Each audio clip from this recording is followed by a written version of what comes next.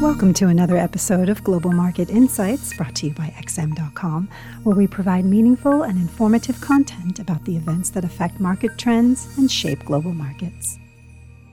This is the Weekly Outlook here at XM.com. I'm Christina Marujos, and joining me today is Senior Investment Analyst Marios Hadjikyriacos to have a look at this upcoming week. And with 3 central bank meetings, a lot of rate hike bets, and crucial U.S. data, I think this week is set to give investors a lot to focus on.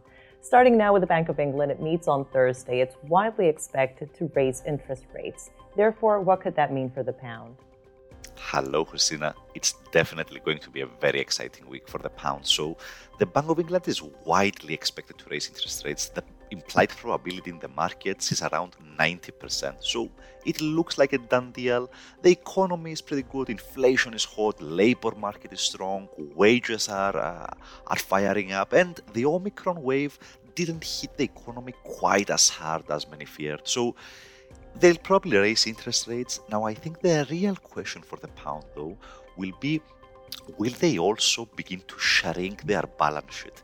So last summer, the Bank of England told us essentially that after they raise rates a couple of times, they would stop reinvesting all the bonds they bought so far. So once a bond comes for matures, they won't reinvest it anymore. They will allow it to roll off the balance sheet, which essentially means they are going to be shrinking their balance sheet over time.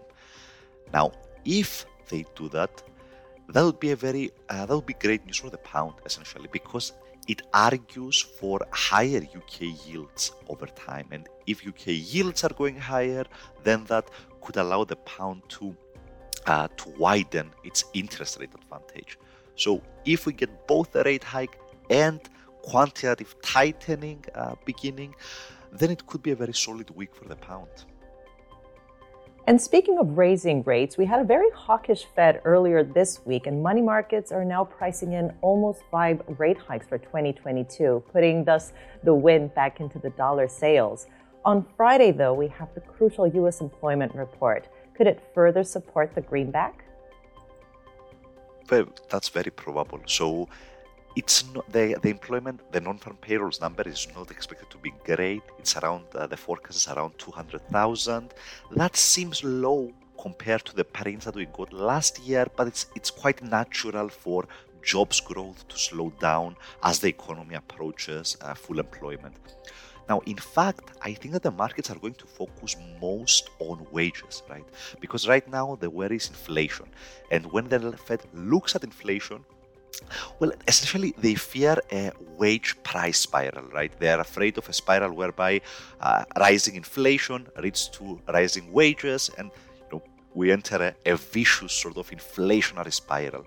Therefore, at this point in the cycle, wage growth is probably more important than jobs growth. Now, in the markets, you're right, we almost have 5 rate increases by the Fed priced in for this year. And if we get a solid employment report with wages crucially accelerating, I think that could solidify that pricing. The markets could fully price in the 5th rate hike, and that could give the dollar a little bit more juice. Crossing into Europe now, the European Central Bank meets on Thursday, and this meeting is unlikely to have any surprises in store for us, but money markets still price in a small rate hike for this year. Therefore, is the euro in for a disappointment? Well, most probably, but maybe not on the meeting. So let me explain.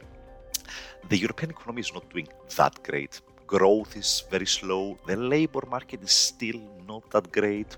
Wages are pretty subdued. So even though inflation is high right now, the ECB looks at the whole situation and thinks, yeah, it's probably not going to stay that way because the wage pressure is just not there, at least not yet. Now, we had some encouraging signs lately about wages, but nothing spectacular, nothing that will make the ECB suddenly signal that rate hikes are coming. Now, that's in contrast to the markets. The markets are almost pricing in a full rate increase before the year ends by the European Central Bank. I think that's quite unrealistic considering where the economy is right now. It's quite unlikely they're going to raise interest rates. So that leaves some scope for disappointment in the euro overall. Therefore, I think the outlook is still negative, and the euro will also have to weigh political risks. We have the possibility of an early election in Italy. The French presidential election is coming up, and of course the tensions in Eastern Europe, the geopolitical tensions around Ukraine are not cooling off. So overall, I would argue that the outlook for the euro remains negative.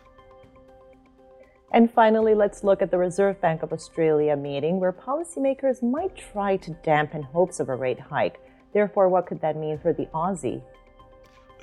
That actually will be a very interesting meeting, because the Australian economy is actually doing pretty well. So growth has been relatively strong.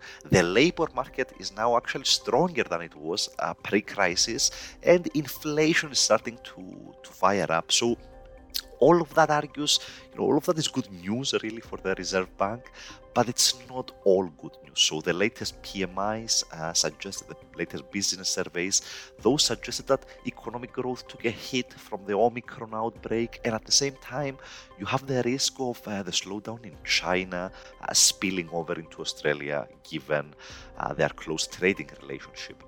So I think the RBA is going to be relatively neutral. And if anything, I think they'll try to push back against market expectations. The markets right now are pricing in 5 rate increases before the year ends. And the latest guidance by the Reserve Bank was that they won't raise interest rates this year.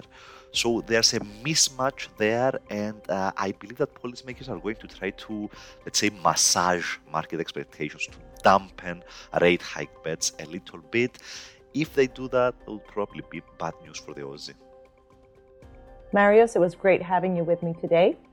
This was the Weekly Outlook here at XM.com. Thank you for listening to another episode of Global Market Insights brought to you by XM.com. For more in-depth technical and fundamental analysis, be sure to visit www.xm.com/research.